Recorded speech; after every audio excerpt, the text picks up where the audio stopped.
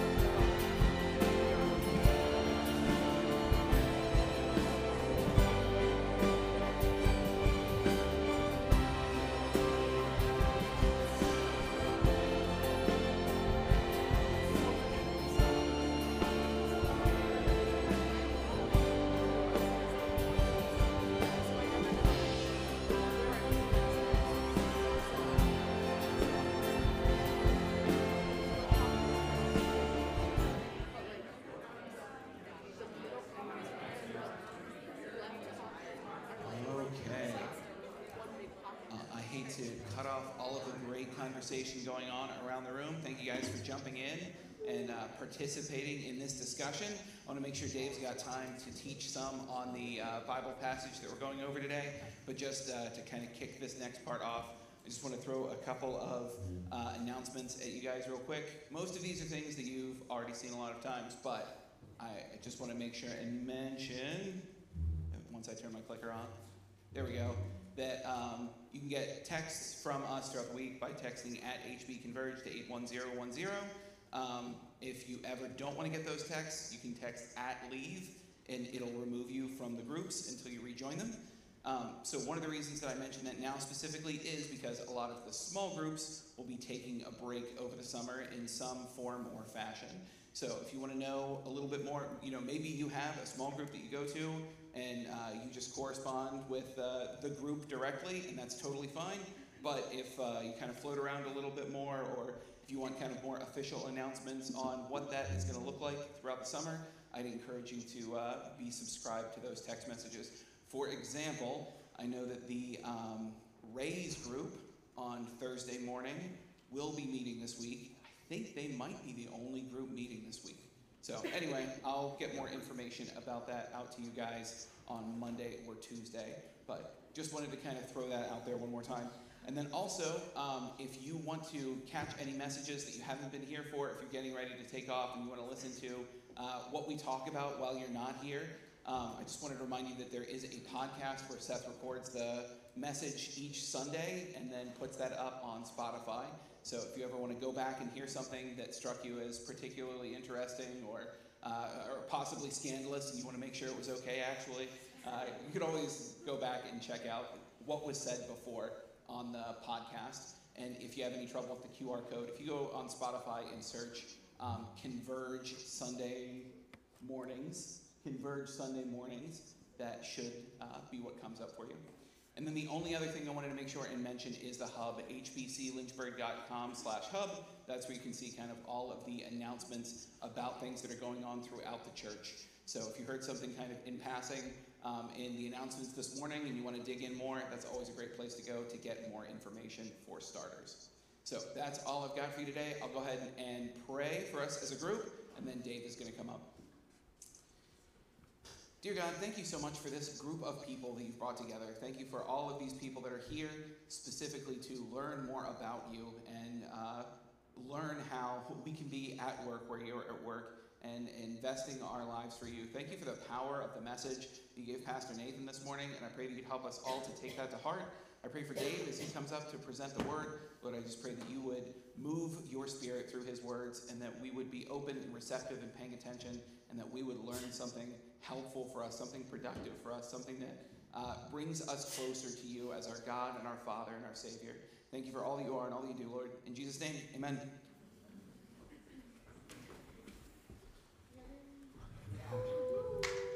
Wow, thank you. You guys are so kind. There it is.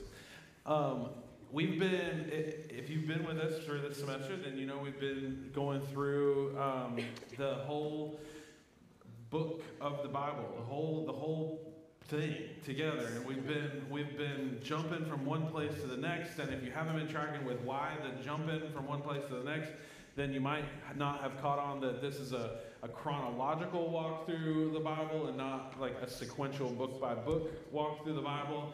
And maybe you've been reading along with us, and even in your own daily reading, it's been doing that recently. We've gotten to a part of the Bible reading plan where we're hitting one day 6 Psalms, and one day a couple of chapters in 2 Samuel, and another day we're in 1 Chronicles, and then one random day we're in one Psalm that only has 3 verses, and nobody figures out why. And then, like, yesterday was something like 6 or 8 Psalms. So it's kind of bouncing all around, and all of that is because it's a chronological reading of Scripture. And so in the last week, we've seen things that have been stated in 2 Samuel, restated in 1 Chronicles, and maybe you would say celebrated in the book of Psalms. And I think it's important to get a grasp on where all this lies, because there are some differences in the accounts of what's going on. And of course, the Psalms are very emotional and celebratory, and sometimes related to specific things, and sometimes a little bit unclear as to exactly where that emotion's coming from.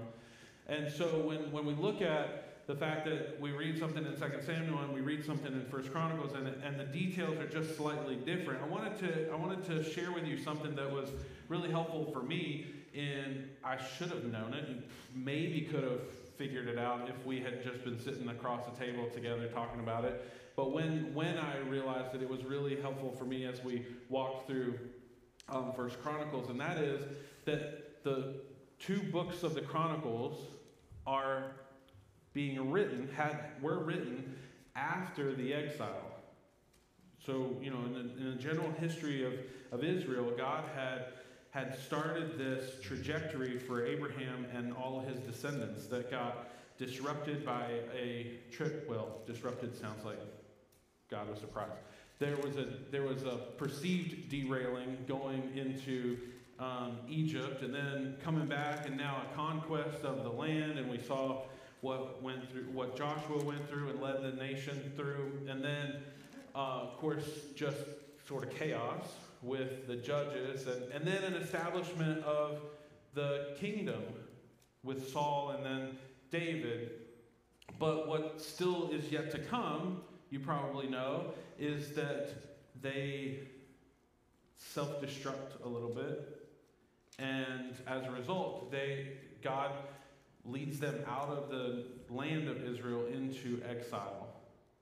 And we read things like Esther that takes place during those times, and Daniel that takes place during those times. Not to spoil where we're going with the Bible reading plan, but that's kind of the direction we're headed. And afterwards, we read things like Nehemiah and Ezra, where people start to come back and rebuild. And in that rebuilding, it seems that it was significant to recalibrate where they had been as a people, so that they get their mind grounded on, okay, so why do we need these people to serve in the temple, and why do we need these people to do this, and what happened here that got us to there, and those sorts of things. And so what we read in 1 and 2 Chronicles is that rehearsal of what God had done that is helping to reorient them to where they need to be in reestablishing the temple worship, reestablishing the community, the social dynamics of a very specific way of living that God had laid out for them. And so that's what we read in Chronicles. And so when you get bogged down with, if you haven't been reading with us, and you do at some point, you read through the first couple chapters of Chronicles, it's tedious. I mean, I don't really know any other way to say it, except it's tedious to read name after name of who was the father of who, and so on. And what you begin to realize, though, if you can take that step back and look at that bigger picture, is that this is really critical for them to reorient to how God has designed for them to live. And so we've gotten past those lineages of everybody and into a rehearsal of David, but it's coinciding with the events of David as they were recorded in 2 Samuel. And so it seems like we're kind of getting 2 perspectives on some of the same events, and in a way we are, but the timeline, it's not just simply 2 people telling their version of the story. It's actually a picture of how God is working in this people over a period of time. And so we read in a chronological reading, we kind of jump here and there and here and there. But if we were to take like chronology of the writing, we'd be getting Chronicles later. Does that make sense? So I think it's interesting, it's orienting for me to help to see that, or it has helped me to see that. So I wanted to talk about that with you. And where we're at with David right now is the tales of bringing the ark to Jerusalem. And this is significant. This is a big deal. And before I tell you why it's a big deal, I would love for us to brainstorm, why is it a big deal? I mean, I think Pastor Nathan was going here just for a second and didn't quite go there when he talked about men worshiping and Dave, I think he mentioned David's name. And what I'm picturing when he's just about to say what he didn't say, and I'm putting words in his mouth now, is that David, in these passages that we're going to look at today, David has a very vibrant time of worship as they're leading the ark into the city of Jerusalem. And so what's the significance that brings that type of party to the scene? Okay? So help me understand. Why is the Ark of the Covenant coming into Jerusalem that significant right now? Yes.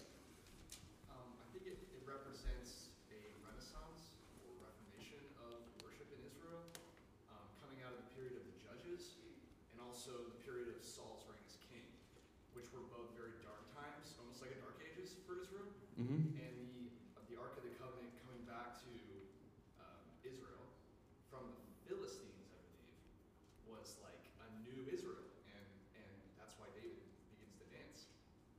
Yeah, so yes, back to Israel, not back to Jerusalem. So that's part of the significance here too, is that this is a first introduction of the ark to Jerusalem. But most of everything, you didn't say back to Jerusalem, you said back to Israel. I just wanted to make sure we clarify that yeah, there had been times where it was away, it had been captured, it had then been brought back, but not brought into a place of prominence. And so, yes, there is a bit of a renaissance going on here. Good. Anybody else got something to add?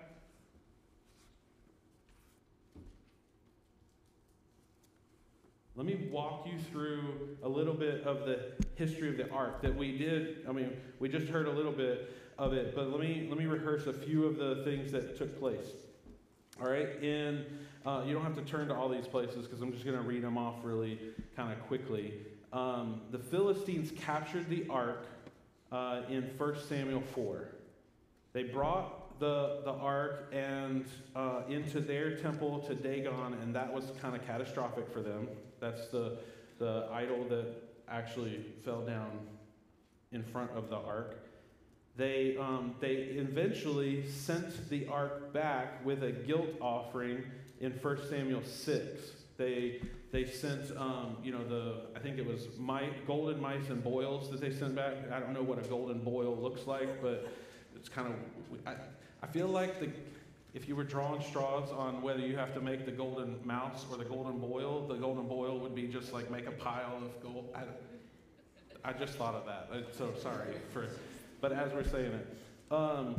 So they bring that back with the offering. And what they end up doing in 1 Samuel 7 is they actually take the ark to the house of Abinadab, and it stays there for 20 years.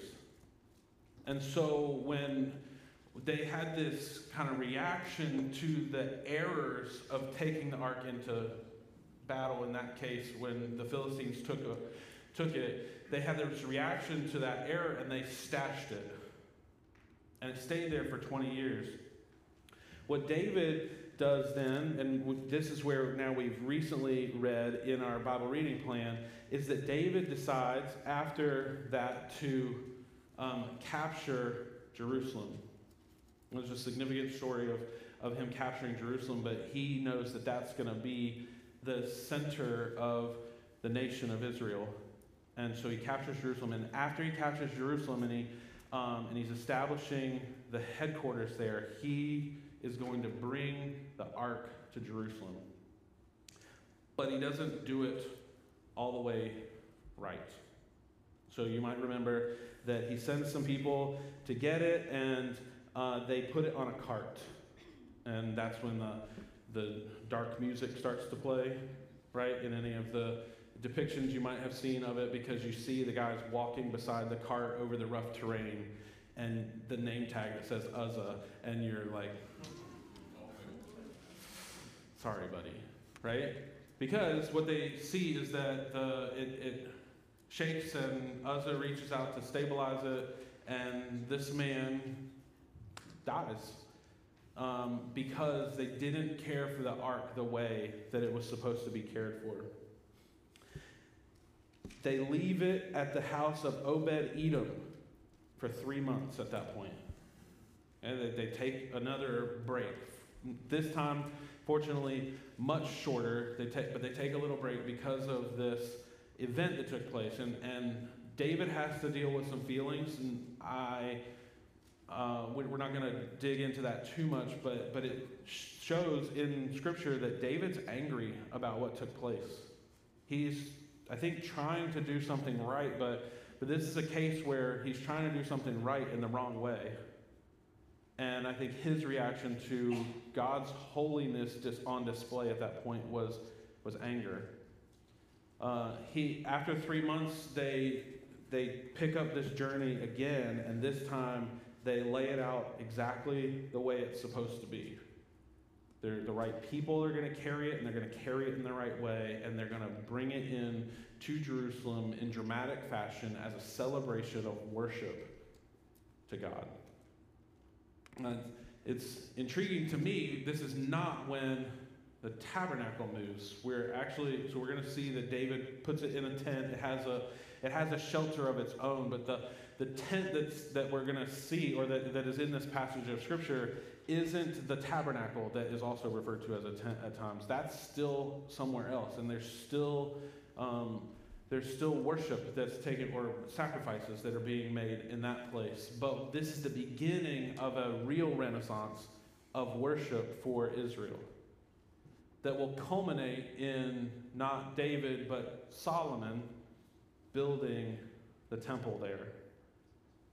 When Pastor Nathan was talking about, when some of us had the chance to go to Israel recently, and Pastor Nathan was talking about Jerusalem, it's significant, I think, to hear how he described the ancients talking about Jerusalem, which is a temple with a city around it, rather than a city with a temple.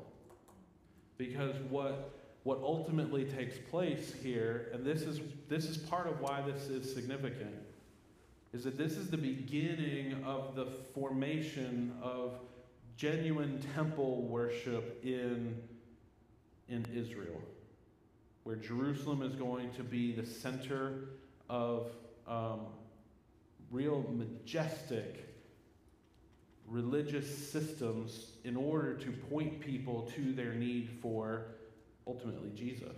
But this is where the sacrifice system was going to be shifted and be on prominent display.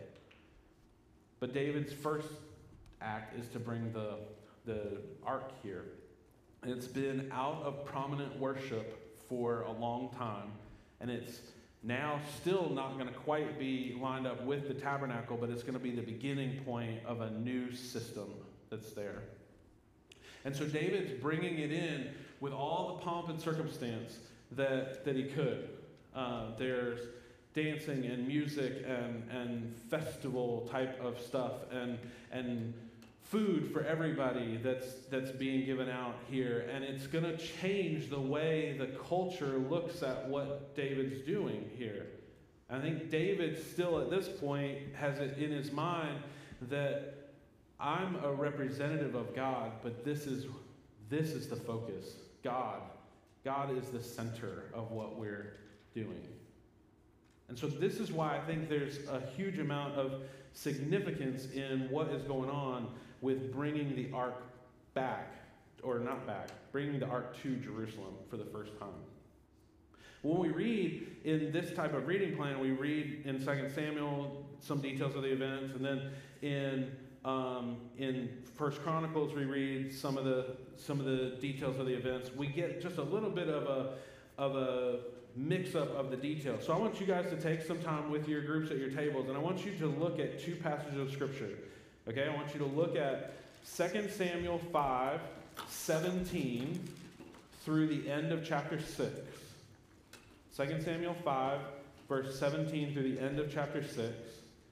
And I want you to compare it to 1 Chronicles chapters 13 through 15. Okay? Now, you're not doing a detailed research of these. I know that's a lot of verses. What I want you to do is spot check it for variances, okay? Things that are a little bit different between the two, okay? So feel free to discuss, point out, divide and conquer, however you want to do it. We'll take a few minutes to just look at these two parts of Scripture. 2 Samuel 5:17 through the end of chapter 6, and 1 Chronicles 13 through 15.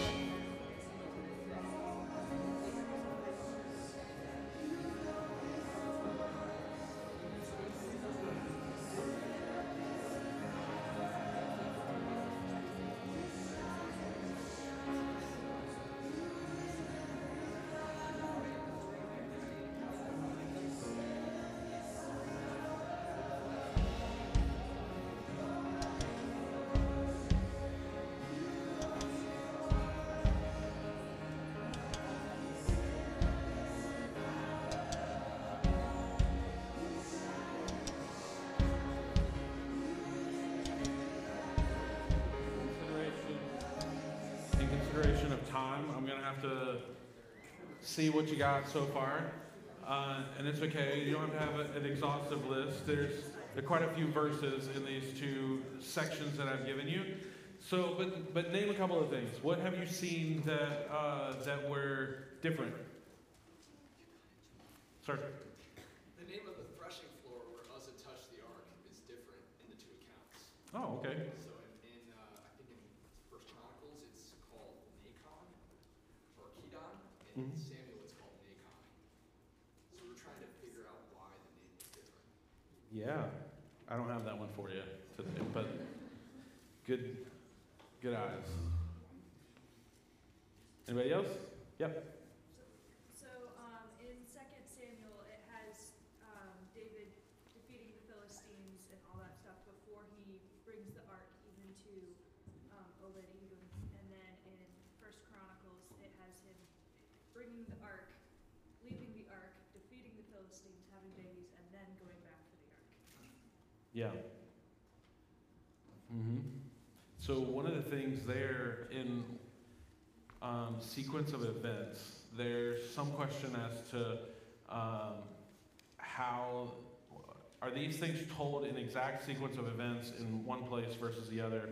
Is it maybe a mix of sequence of events as oral tradition may have it, right? That before this was all written down would have been tales told, and so could be that. It could be also, and this is where I'm inclined to speak today, that 2 Samuel may be more of the historic order of things, and 1 Chronicles being more of a thematic order of things, where it wants to emphasize the fact that David recognizes the need for the temple in Jerusalem to be established eventually, and so starting that movement of the ark to Jerusalem begins that movement.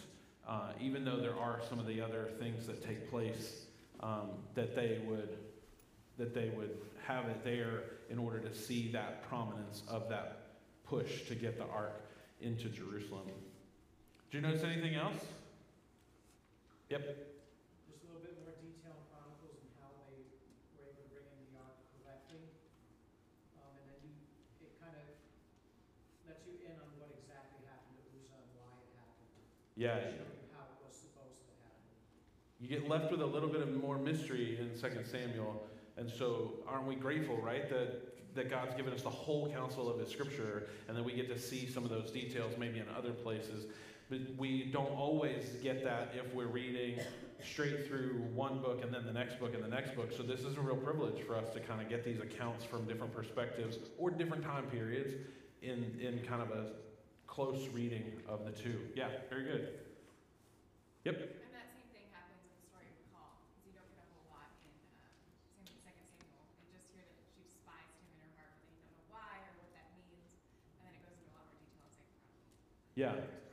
Yeah, very good. Still a little bit mysterious, but yes, yeah, that his wife, Michal, or Michael, as I always grew up calling her, right, would be so angry at this. Is a little bit of an odd thing, except maybe, I mean, we can hypothesize, we can project on her certain feelings, knowing that she's the daughter of Saul and seeing what she had experienced with his reign and kind of watching that close. Maybe there were things that carried into that too, but yeah.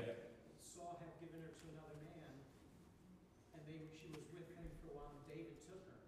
So she might have been really angry about that. Yeah, absolutely. There are various levels of trauma that we could talk about with Michal. It's totally explainable why she might be angry in general, but also to this exact event, a little bit shrouded in mystery, even with the more details that are there. But we get the ark to the site in Jerusalem with all of the emotion and all the activity, all the worship and all the music and all of the excitement that's there, and even some of the anger that's coming from Michal, and now we get to see, as we move into the next part of Scripture, just a little bit of insight into the emotion. And so I wanted you to look at that. I know that was maybe a tedious activity. It could have been. You're looking for little things that are different. I wanted you to see the big picture difference, and I wanted to talk about that idea that maybe there's a historical sequence of events, and maybe there's a thematic sequence of events. And what we're seeing, though, in all of this is the prominence of getting the ark to where it needs to be.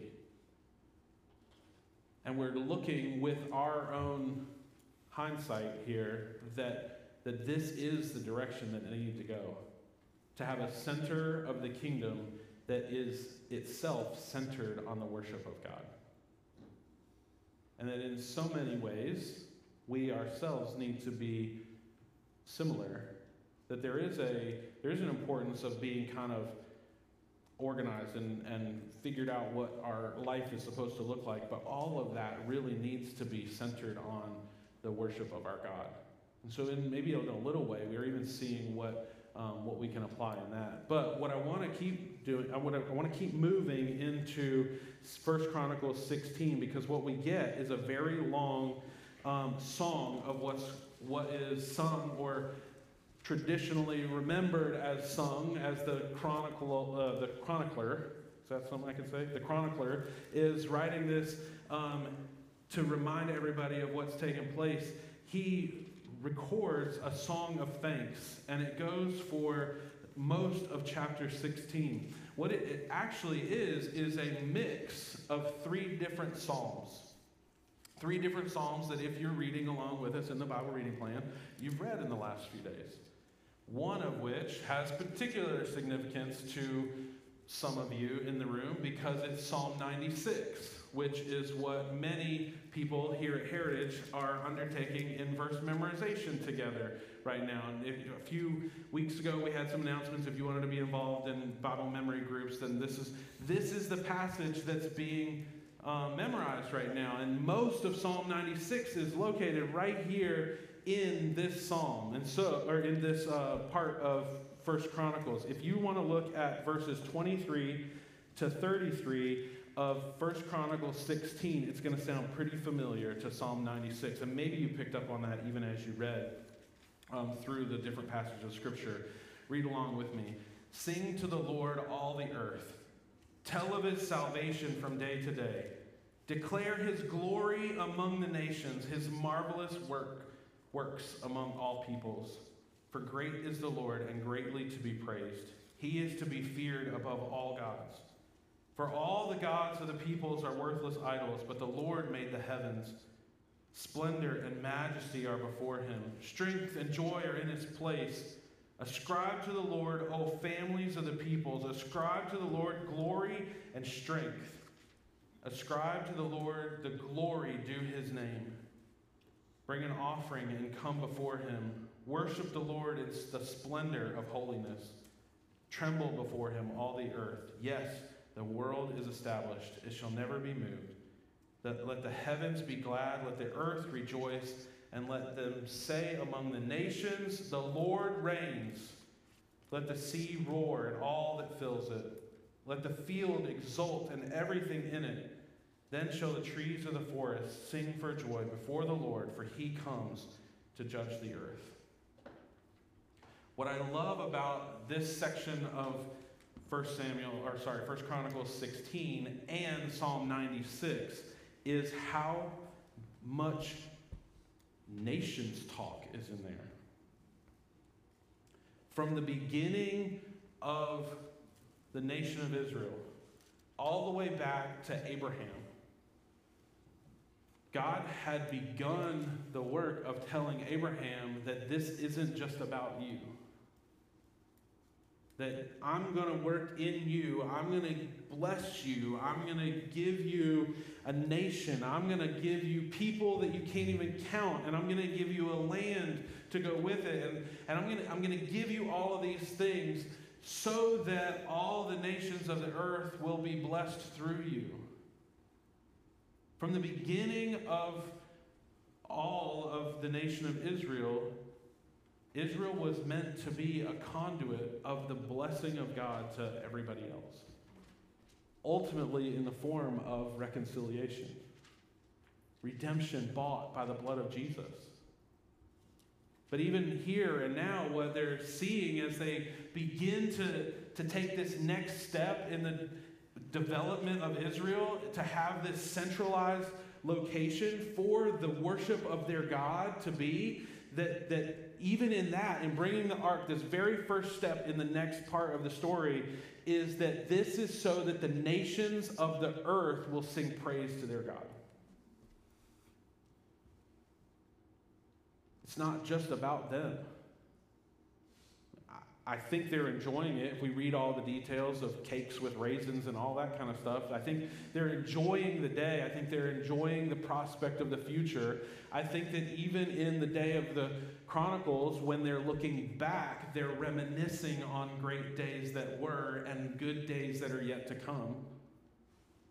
But they're saying it here and in Psalm 96 that this isn't just about us. And when we wonder just how much did it actually affect the nations around, I think what we have to realize is that sometimes these nation talks turn into individuals, right? The individuals that represent these different nations that are coming into this.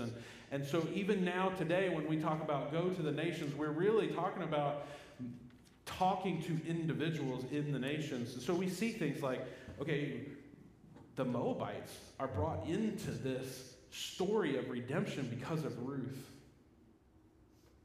We see Rahab, who was part of the Jericho destined for destruction, being brought into this story of redemption.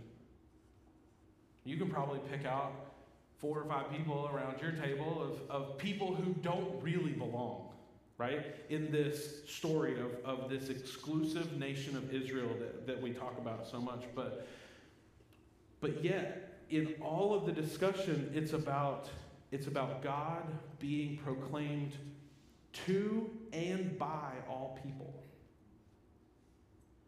One specific person that I want to make mention of is Obed-Edom.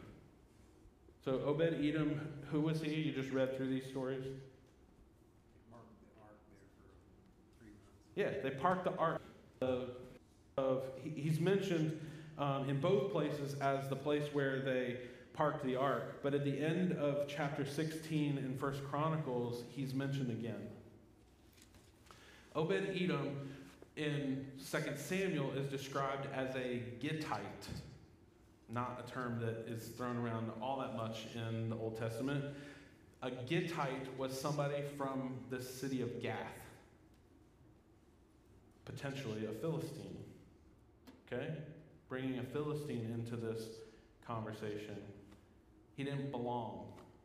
He shouldn't have been a part of this. Maybe he was transplanted now, or he was a little more bought in or something, but he was at least a convenient place to park the ark for 3 months. But during that, or in some way through the work of God in his life, Obed-Edom gets a change of position.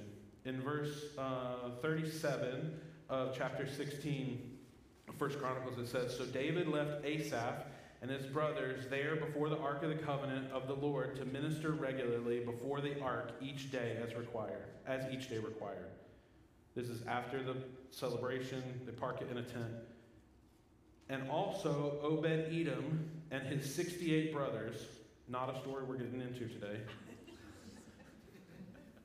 "while Obed-Edom, the son of Jeduthun, and Hosah were to be gatekeepers.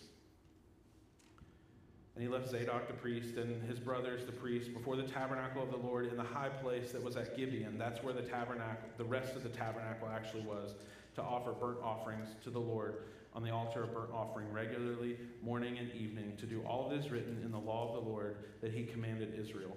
But the part that I want to park on just for a second is that Obed-Edom, who shouldn't have been involved, who in this whole celebration of God's heart for all nations, that God wants to be praised to all people and by all people, that right there in the middle of the story, somebody from Gath who had the ark parked in his yard for 3 months now becomes a gatekeeper, a protector of the ark, and that he becomes a part of this society, this worship process that's going on, because God does a redemptive work, and it's for all peoples. And that as much as we want to process what it means for us, that our role here in life is to be just like the people of Israel as they are proclaiming in celebration what is going on around them at that point in time, and to sing with them a new song. Oh, sing to the Lord a new song. This is Psalm 96 in its fullness. Sing to the Lord, all the earth. Sing to the Lord. Bless his name. Tell of his salvation from day to day. Talk about it. Declare his glory among the nations, his marvelous works among all peoples. For great is the Lord, and greatly to be praised. He is to be feared above all gods, for all the gods of the peoples are worthless idols, but the Lord made the heavens. I love that verse. All the gods of the peoples are worthless idols. Okay? You can put a period there, walk away. We would understand it as part of what's going on. And David, or the psalmist here, he writes, but the Lord made the heavens, as if that's the mic drop for ultimate supremacy of all gods, right? There are tons of other marvelous works, all of the glories, that everything you can talk about. Our God made the heavens. And if you were to get into the details of what that means, it's marvelous and dramatic and perfect for it to be the antithesis to worthless idols. Your idols are worth nothing. Our God made the heavens. Splendor and majesty are before him. Strength and beauty are in his sanctuary. This is his character. Splendor, majesty, strength, beauty. Ascribe to the Lord, O families of the peoples. Ascribe to the Lord glory and strength. Ascribe to the Lord the glory due his name. Bring an offering and come to his courts. Worship the Lord in the splendor of holiness. Tremble before him, all the earth. Poignant to hear the holiness needed to walk into the Lord when it's recent history for Uzzah to have been killed for not obeying the way to do it. Say among the nations, the Lord reigns. Yes, the world is established, it shall never be moved. He will judge the peoples with equity or justice. Let the heavens be glad. Let the earth rejoice. Let the sea roar and all that fills it. Let the field exult and everything in it. Then shall all the trees of the forest sing for joy before the Lord, for he comes. He comes to judge the earth. He will judge the world in righteousness and the peoples in faithfulness. And we begin to see what all nature, all creation is longing for in Romans chapter 8 is the restoration of all things. And we have that relationship with that Creator, that we get to be the ones now letting all of the earth know. Say among the nations, the Lord reigns. You have the privilege of having genuine relationship with him. Not just the symbols of religious experience, but genuine relationship with the one who made the heavens. All your other idols, we have them. All your other idols are worthless. And yet, we ascribe them glory at times. We ascribe them value.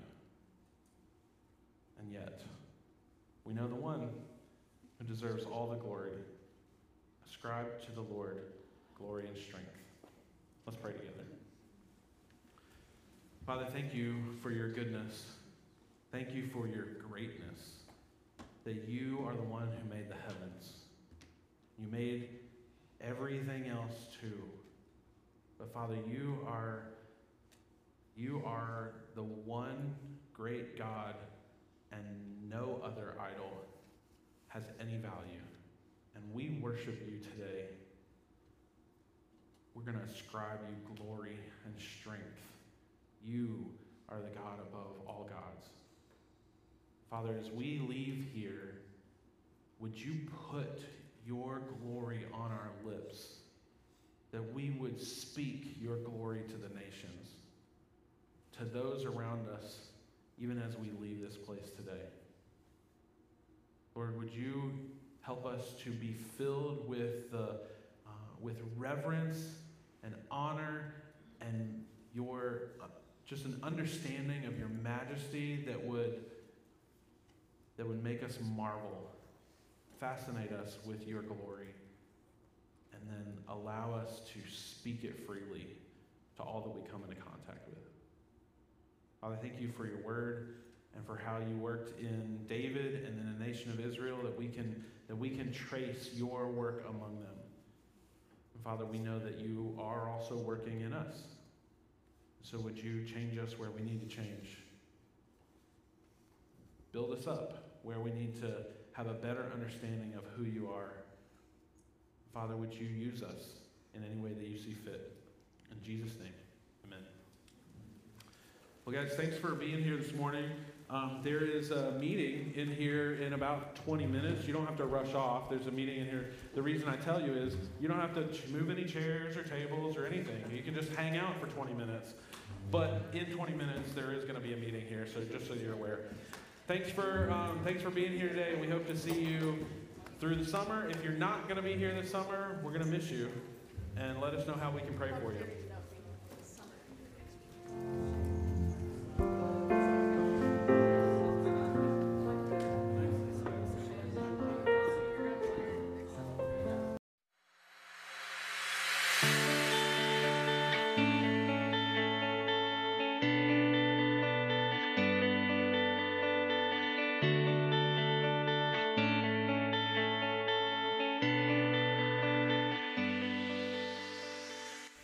Thank you for listening to the podcast. If you would like to get plugged into a small group, just text HB Converge to 81010 and you will get the text reminders for all the small groups. If you have any questions, just respond to one of those text reminders and it will go to our leadership team and they'll be able to respond to you directly.